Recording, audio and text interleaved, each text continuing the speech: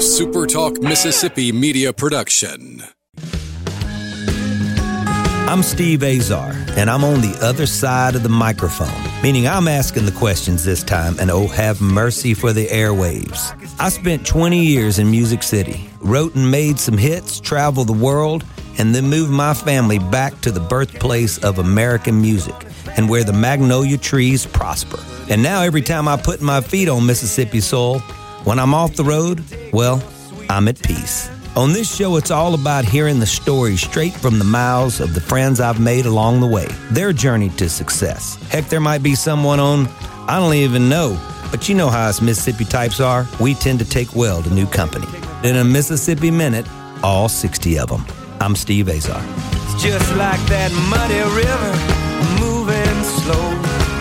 Ain't no worries, it's how life goes, baby. In a Mississippi Minute. That's right.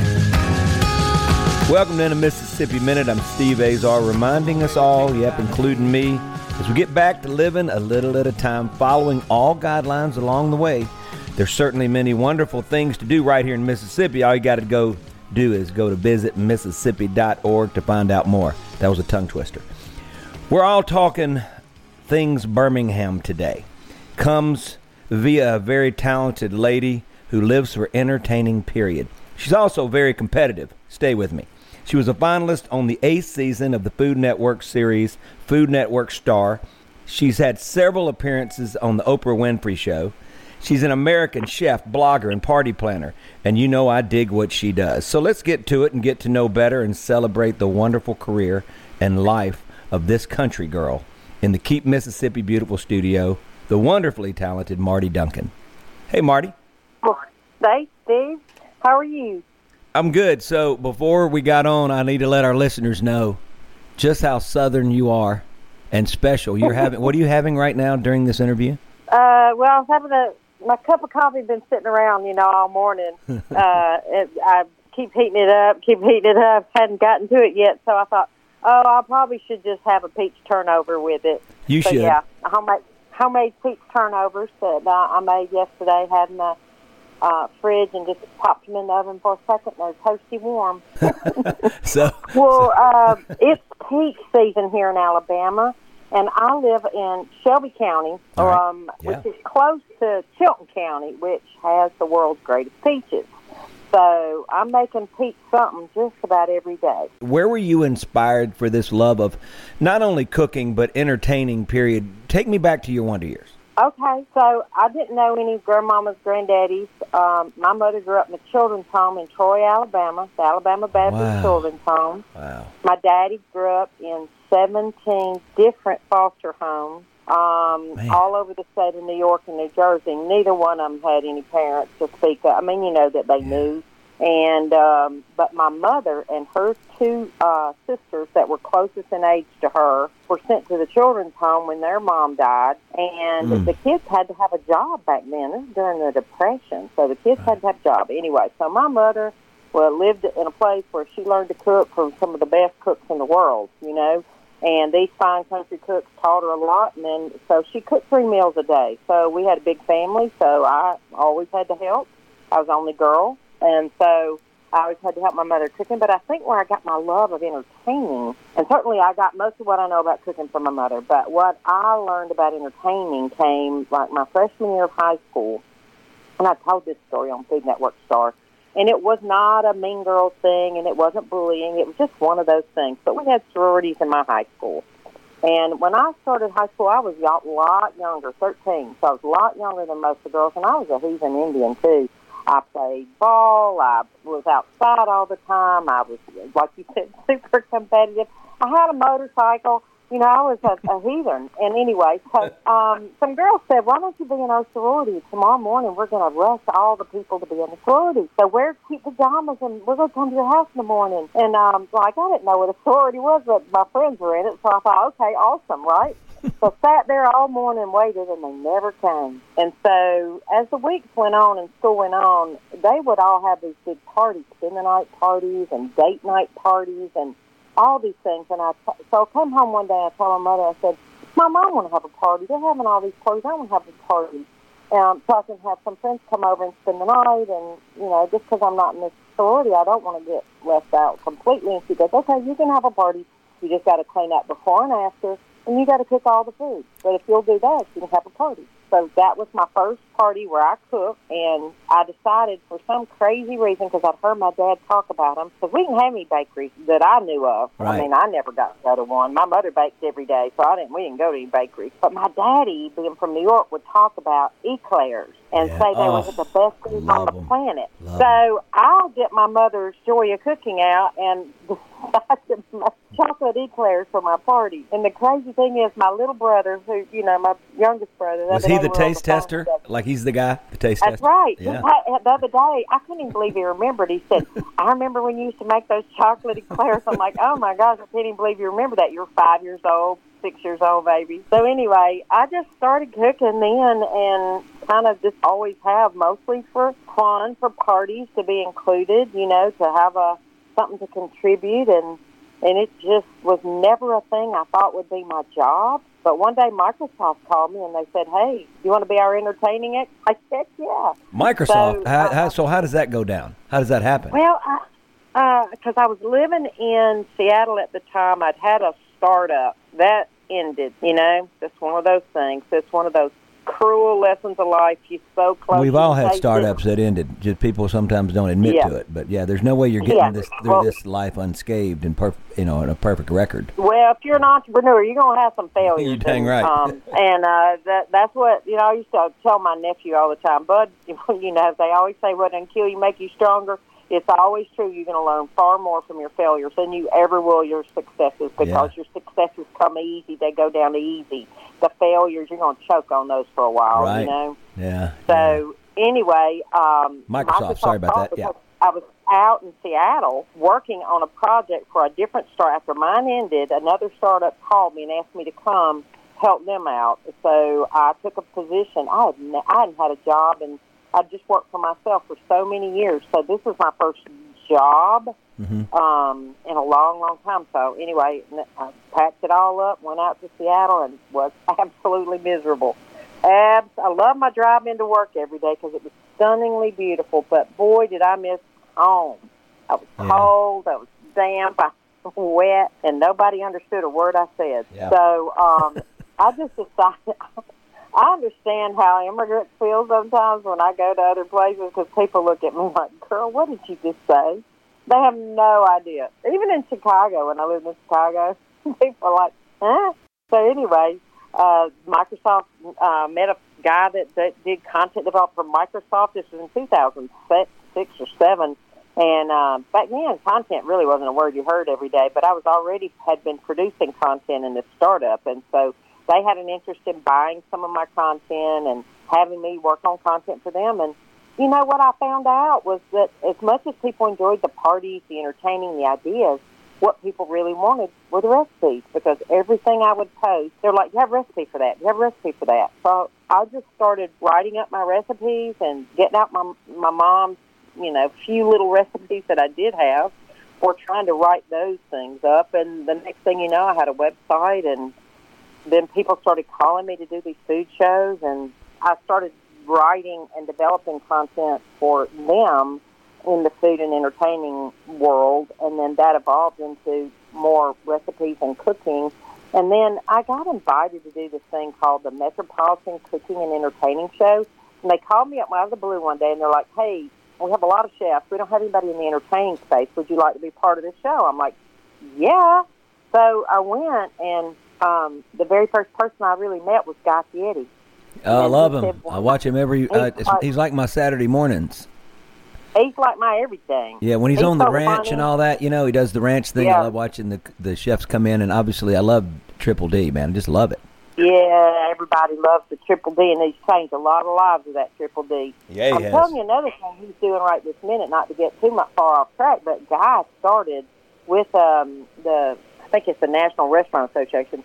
They started an employee relief fund during the pandemic because there were so many people out of work. Yeah. And basically all you had to do was prove that you worked in the restaurant industry with Paycheck Stub or W-2 or whatever, fill out the form, and they were giving away $500 grants. And that man raised last I heard, 22, maybe $23 million that he was distributing. That's the power of Guy Fieri. So he's not only helping mom and pops get the word out about their businesses and, combating the big chains that way, because these mom and pops don't have those kind of advertising budgets. No, but Guy, a lot of people are like, I don't like Guy. He's, I'm like, you don't know him. Because if you knew him and you knew what he did for people like me and other people in my position, and also, for these mom and pop restaurant owners, and now for the employees of restaurants that have been, put on hiatus. I mean, he's the real deal. Yeah. And there's nobody better. Well, that's what you call a big old heart. We're going to go into a break real quick. We're with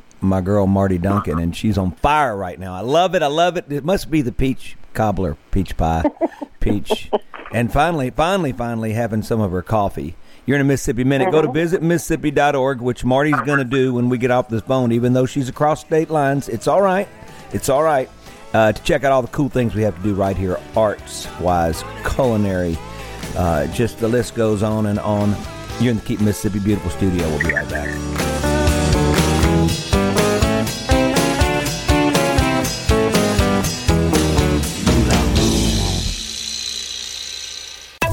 The news doesn't sleep, and neither do we. Fox News Radio. Late breaking, up to the minute, from around the world, around the clock. Here on Super Talk Mississippi. Check one. Where's all my volume? In a Mississippi Minute with Steve Azar. Right here on Super Talk Mississippi. I'm wanting some of that peach pie right now that's going down. My guest today is Marty Duncan. And I'm just really intrigued by, first of all, your energy. And it's contagious. And usually I'm you on the other side of the interview, and I have to be calm on this side. And it's awful sometimes not to just go. So I really appreciate you joining me. Go to visitmississippi.org, everybody. Check out all the cool things you can do just a short drive away. So many great things right here. And trust me, they're right here. We're in the Keep Mississippi Beautiful studio. I'm with a beautiful, beautiful chef, entertainer, etc. Marty Duncan. Marty, here's the one thing that I realized from segment one. There's no way you could have ever gone to your mom and said, that's not fair. You had no way of saying that. Of all, with the life that she lived, having to become a grown-up as a child, that's amazing. That is just the closest thing we have to that is my grandmother lost her folks when she was 10, and she was sent to Catholic Charities with her younger sister, and then the boys who were a little older had to go to work. That is the closest thing, but I was a generation, there was a generation between. You were affected directly, like my mom and dad, and that's noble, and how you've turned out, that's triple noble, and it just shows you, how you can overcome adversities, all these tough things that get thrown in your way. People complain and gripe a lot about how, it's not fair, it's so tough, but they could never tell your mom that, or your dad. There's no way. No. And my dad may have had it worse because he never knew where he was going to be, bounced around. And in the later years of my dad's life, and I would encourage everybody, wherever you are, whoever's listening, y'all get those stories down. In the last couple of years of my dad's life, I went and got this big notebook at the craft store, spiral bound, kind of empty pages. And we went through all the pictures that we could find, and I made Xerox copies of them. All of his, the very few that he had from when he was a kid, and he had gotten some when an older spinster aunt died. He was the one that got some of her pictures. So he did have some family pictures, even though he really didn't know the people very well. You have to keep in mind, my dad was a child of the Depression. Some people just couldn't afford to have the kids sometimes, Right.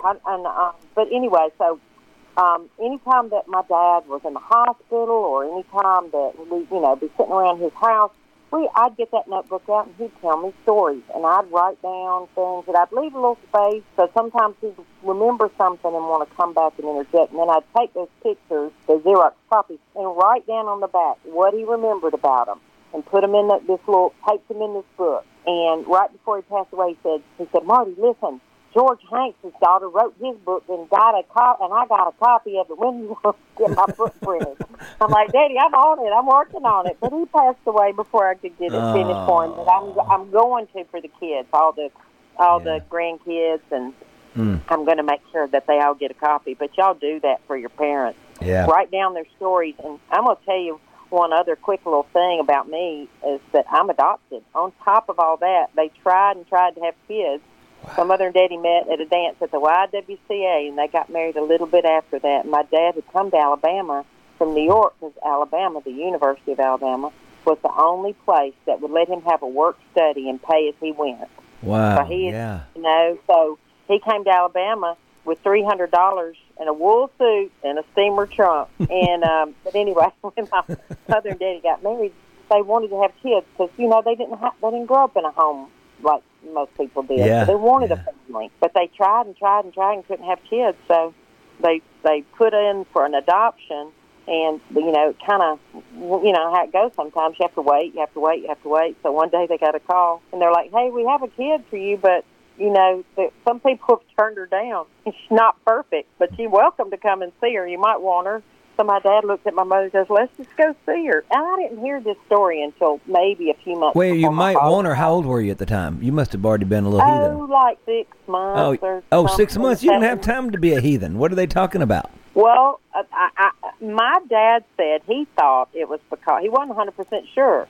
He said when they got there, he looked at me and he said, I looked at your mom, and I'm like, what's wrong with her? She says, I'm not sure. He goes, we're taking her. Just wrap it up. Let's go. We're going. But I think it was because he said, I think it was because you had an underbite and they knew they were going to have to spend money to buy braces or whatever.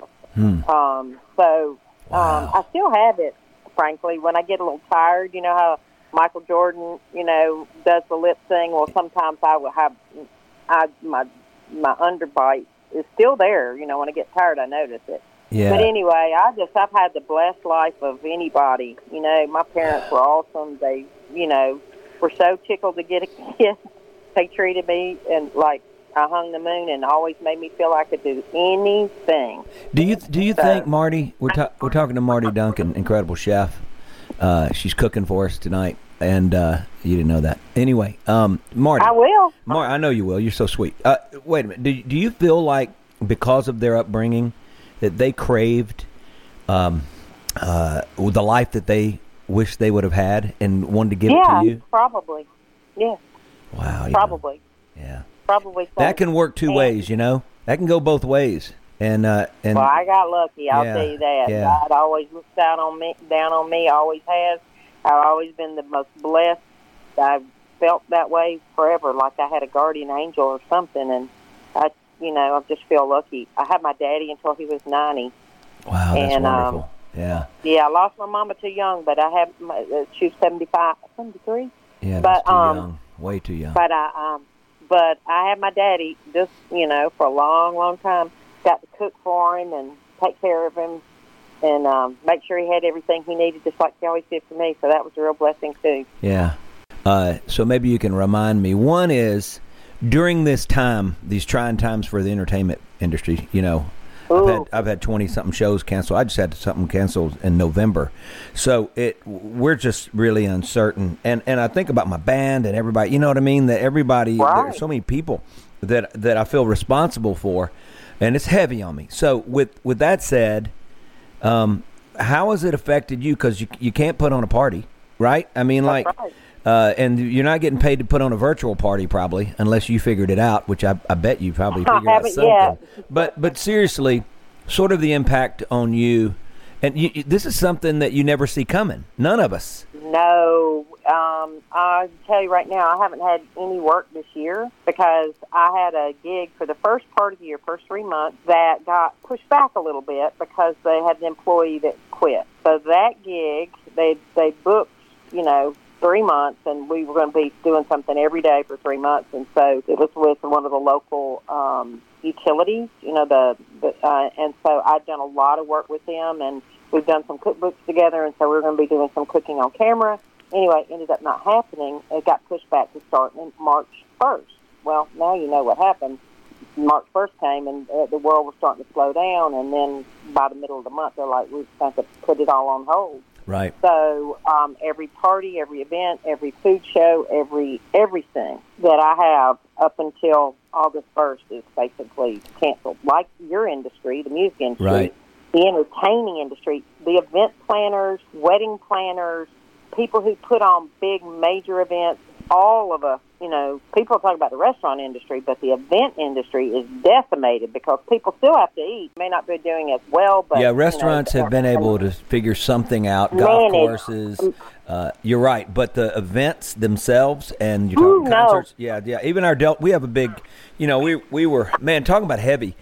We've got beneficiaries for our foundation, and we have one yearly event called the Delta Soul. At one weekend a year, long weekend. It's actually an extra long weekend.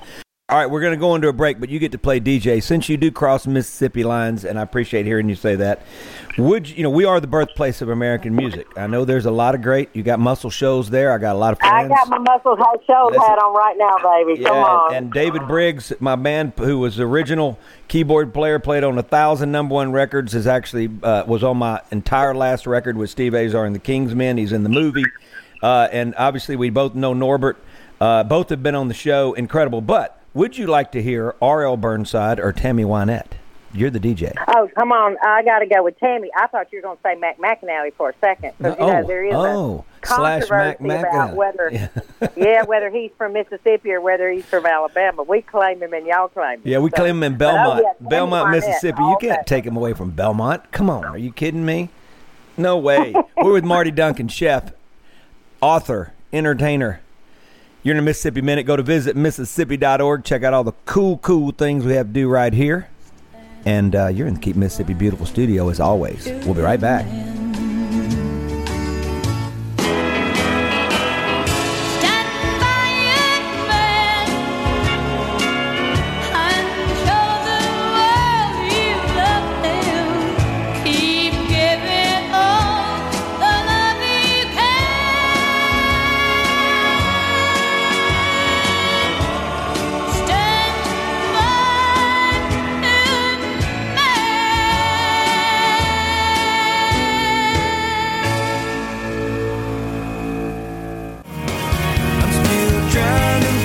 Hey folks, Steve Azar here, letting you in on the Guarantee Bank Summer Better Sweepstakes when sending money with Zelle.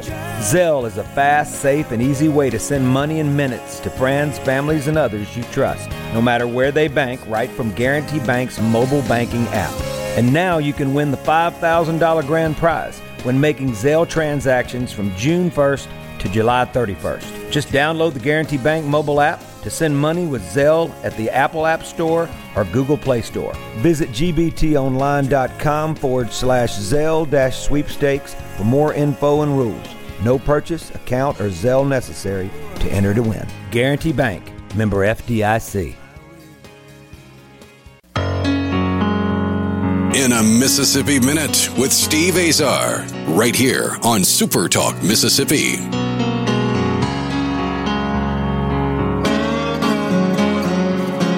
We're going over each segment with my girl, Marty Duncan, author. I want to talk about the book. You just talked about Alabama, and your. I want to know how many books that you've published. Also, I want to know, I had a record that was in Oprah's Top Things to Buy at Christmas in 2011 via one of my songs, Sunshine, and via Kat Cora, our sister. And and so anyway, long story short, Oprah. It was a really good thing because I'd moved back from, our family the kids were all born in Nashville and mostly raised. And when I moved them back to the Delta, to my home, my wife's from Arkansas, so she felt closer to home. We, that was a tough thing. And I remember going, what did I just do? For my career, my agents, managers were all going like, where are you going? Have you lost your mind? And I said, no, I found my mind and found my heart. And I'm going home.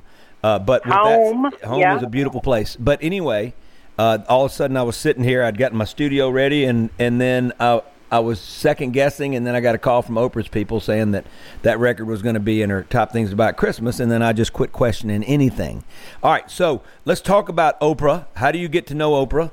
And I want to talk about the Food Work next Food Work Star. What is that called? Food Next. What is it? Food Network Star? Food Network Star. Yeah. And then I want to talk about some of your books. So let's start delving in. Take me on a trip. Oprah was just a fluke, man. I lived in Chicago at that time. I was in the wedding industry, and any time they did a wedding segment, they would call me.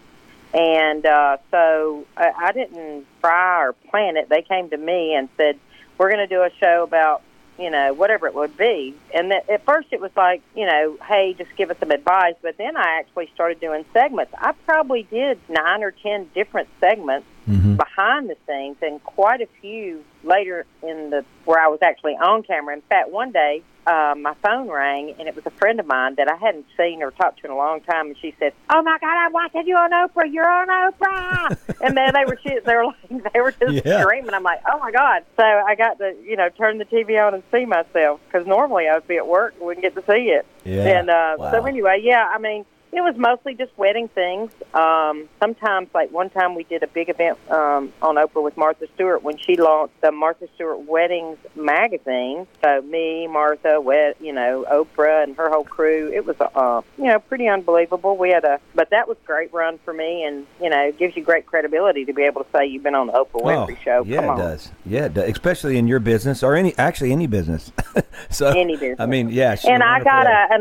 And because of that, I ended up doing two movies with Julia Roberts as the wedding sort of technical person. Come on. You become a wedding consultant for a movie. Yeah, it makes sense. It does. Yeah.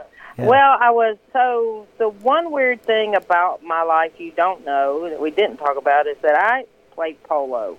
Not in the kind of Prince Charles way, but in the sort of, I have a horse, let me get a saddle and a stick and a ball and try to hit it around a little bit, in that way. Not in but I have been lucky enough to travel all over the world to do this thing. I don't know why, but we're talking now. You're going further deep to the Richard Gere movie, right? No, I did, no, but because of polo, so one day I'm sitting in my office, my wedding studio in Chicago, phone rings, and it's a guy named Michael Butler. Michael Butler was the original producer of the musical Hair. You remember that? Of course, yeah. Okay, so Michael Butler's family's big polo family, and I had worked with his daughter-in-law on events for Tiffany's, and so he knew I had something he only knew of me because of polo, but he knew I had something to do with the wedding business. So he calls me up, and he says, I'm sitting here with a friend of mine who's in Chicago, and he's an Academy Award-winning set decorator, and he has to put on this movie, and he doesn't know one thing about a wedding. Now, I need you to come on over here, and you're going to have to help him. I'm like, okay. So I left my job. I went and met him at the Drake Hotel. We sat there, and we chatted. And it was a guy named Richard Silbert, who was an Academy Award-winning set decorator. Anyway, he said, will you work on the movie and help me out, make sure we do the things, that so they look authentic? I'm like, yeah, for sure. So that's what I did. And I worked with his set decorators and with his stylists and people to help them find locations and find vendors and just make sure it all looked. And I'd sit on the set, and he'd say, is that right? And I'm like, well, not exactly. So can you show her? So I'd get up, and I'd go show the person. I'd go sit back down, and yeah, it was awesome. So then later on, I did another movie. Much later, I did another movie. This time with Julia's production team. Yeah, they just called you back because you kicked tail. Is what you did. You tore it up. Well, it's not that many people probably, consider themselves a wedding expert. So anyway, but it was awesome. I had a great time. The fact that you were given points for getting married, I would think that people would want to get married. Do you get more points and double points if you get married twice and triple if 3 times? I mean, do you know what I'm saying? I mean, does it pay? So you're going back to wedding points. Yeah, wedding points is what it's called. No, but you could, basically, it was where you registered your credit card. So anything you bought on that credit card with a vendor that happened to be part of our program, you would get points for it, whether you were using that for a wedding purchase or not. So let's say you needed to buy a sofa, and the place was in the program, you could buy the sofa and get points. And you could use those towards your wedding, or you could just take the cash back down the road. And merchants liked it because they had an opportunity. Yeah, the merchants loved it because they could reap the benefits. It's, like basically performance marketing. Yeah. People loved the fact that they didn't have to pay up front for the advertising. They could pay if something happened. Yeah, that's absolutely brilliant. That that's brilliant. I mean, you were the points guy before the points guy. Yes, and the dumb thing about it was, though, because I was not a technology person, but it was built on technology, but I didn't realize the importance of building my own technology, so I went out and bought it, meaning I leased it off of somebody. Okay, we're going to move on because I got to talk about your love of cooking and your books. So let's talk book first, and then I want to know what it was like to compete on the Food Network. It's such a high energy, intense sort of deal. Okay. Well, I've written 3 cookbooks. The first one was a fluke. I was asked to host an event for the Birmingham Public Library. It's called the Eat, Drink, Read, Write Festival. I'm like, well, why don't we have something everlasting that we could have that would raise money for the library, ongoing, evergreen? I'm like, why don't we just do a cookbook with Birmingham restaurants? Because it's Eat, Drink. Why don't we do that? So they're like, yeah, great idea. So in 3 months, I run around town. I got a photographer, a great friend of mine, Arden Ward Upton, and then Mo Davis, and we went around Birmingham, shot all these. The chefs gave us the recipes. I perfected them for the home kitchen, and the next thing you know, we've got a book and raised about $40,000 for the library. Wow, that's great. And so then I felt like I did it so fast. I didn't do everything I wanted to do. Like I wanted a history in there, because Birmingham has a great food history, so I did another one, and I called it Magic City Cravings, and then that one has done extremely well and raised money for Children's Hospital, Children's of Alabama. And then my last book, the third one, is called Alabama Cravings, because everybody's like, hey, come to my hometown, do a cookbook for my hometown. Well, I obviously couldn't do everybody's hometown, so I did Alabama Cravings. So it's got a history. It's got my favorite part. You'll love this. I need to send you a copy. It's Famous Folks Crave, and there's a lot of musicians in there. And then they give me their favorite food craving, and so I've got great stories and things from people like Mac McAnally, and Randy Owen from Alabama, great guy. David Hood, one of the Swampers, right? And one of our most famous musicians of all, people. Jimmy Buffett, his sister Lucy Buffett, she's, they're both Alabama folks, and we still claim. You claim Buffett. Him too. I know. It's part of our deal. Might have been born there. It's part of our deal. Might have been born there. Pascagoula. Come on. Yeah, but grew up in Mobile and down on Lower Alabama. But anyway, we had so many amazing. Chuck Leavell from Sea Level, for example, who is the music director for the Rolling Stones, gave me a great quote, and Taylor Hicks, and had a lot of folks give me their favorite food cravings and food memories, and Max was one of the best. He said he remembered this thing called butter roll dessert that his grandmama made, and nobody got the recipe. And he said it exists only in my mind now. He said, but if I had to say current day craving, it'd be the hot dogs from Banyan's up in Muscle Shoals, up that way. So now we're talking hot dog. So that book is, what book is that? I'm sorry. Alabama Craving. You know what? You got me craving a Sneaky Pete's. We've talked about this. Also, so my mom's sister has lived there since she got married, and he's an ophthalmologist, just retired now, but his dad had Joe's Ranch House, the steak place there. Oh, yeah. Yep, so that was there. And then of course, you and I, how we really bonded was the word Jim Davenport's Pizza. Are you kidding me? Oh, yeah. Come on. The bus would stop there. I'm telling you, we would load up Sneaky Pete's. We would it would, talking about costing me, you got 8 guys on the bus, and my guys ate a lot. So it was like, okay, we're going to get 45 hot dogs, and we're going to get 6 pizzas, and, it's like, So, but anyway, that was such a big piece of my memory, too, as well, when I go to Birmingham, and I have to go there. That's what I'm talking about. We're with my girl, Marty Duncan. Incredible talent. Just great story. What a story. You're in the Keep Mississippi Beautiful studio. Go to visitmississippi.org. Check out all the awesome things we can do right here. We'll be right back.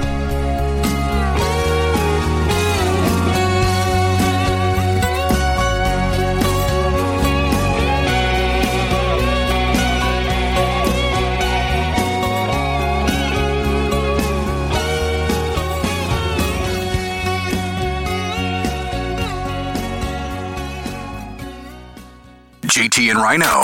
These are great people. They're tough, they're smart, and they love our country. The JT Show. The greatest of all time. Weekdays 10 till 1. Let me hear it. Super Talk, Mississippi.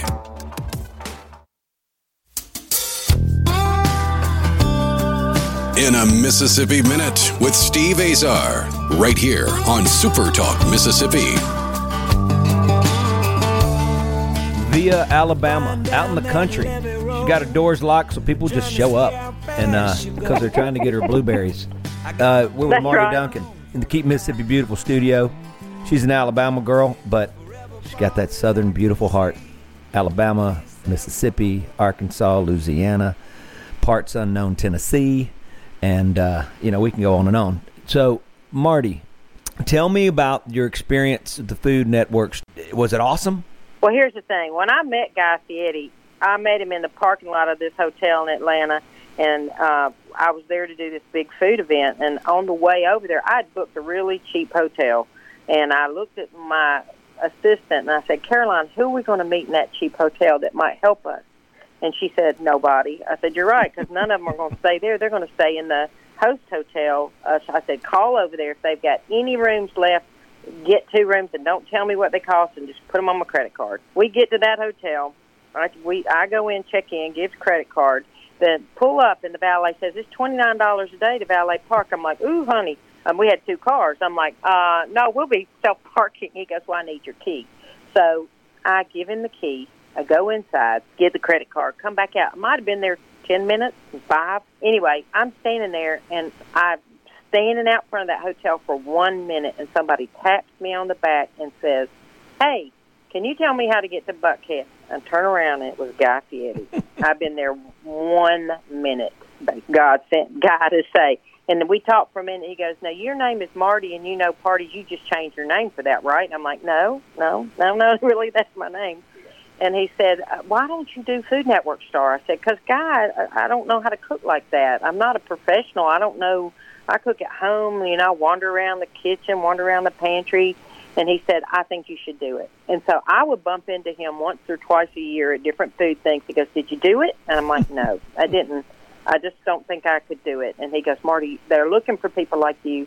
You'll get it, though. He said, you'll get it. Anyway, long and short story is I just one day decided to audition, and they were having auditions popped up on my screen on my computer.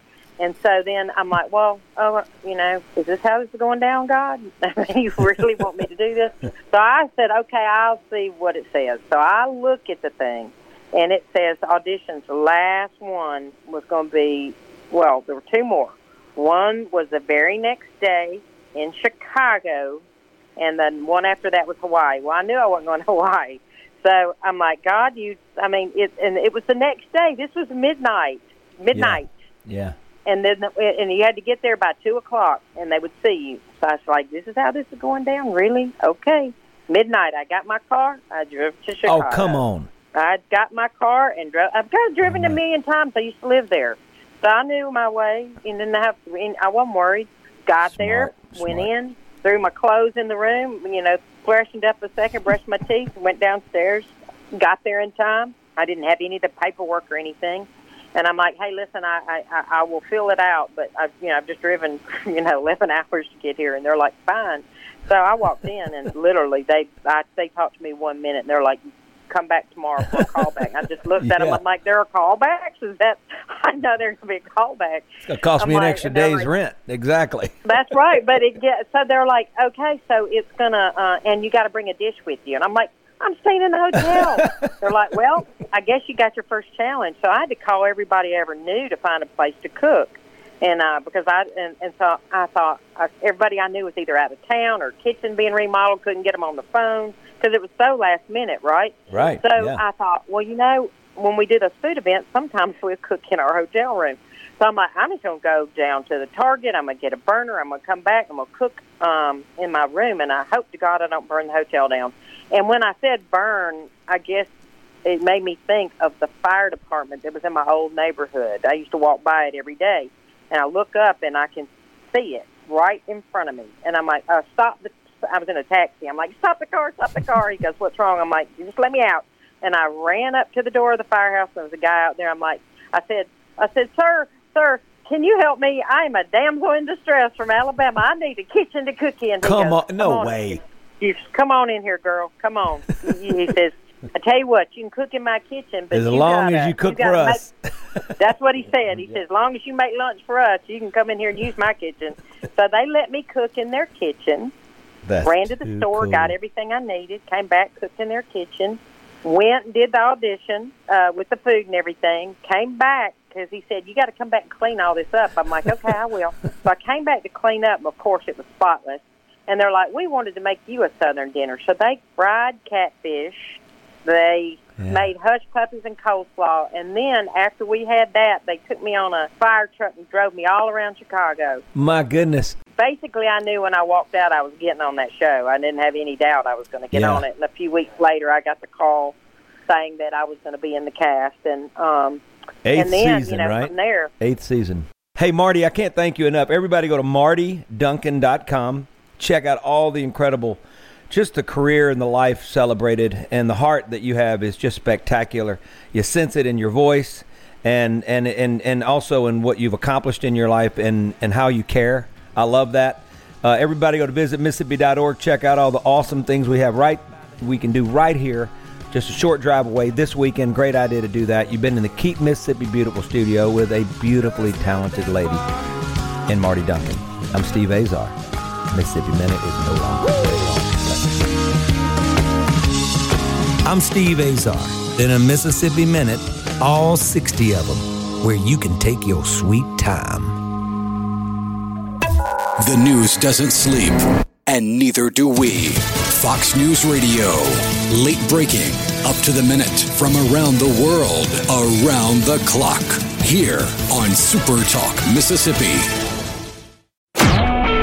A Super Talk Mississippi media production.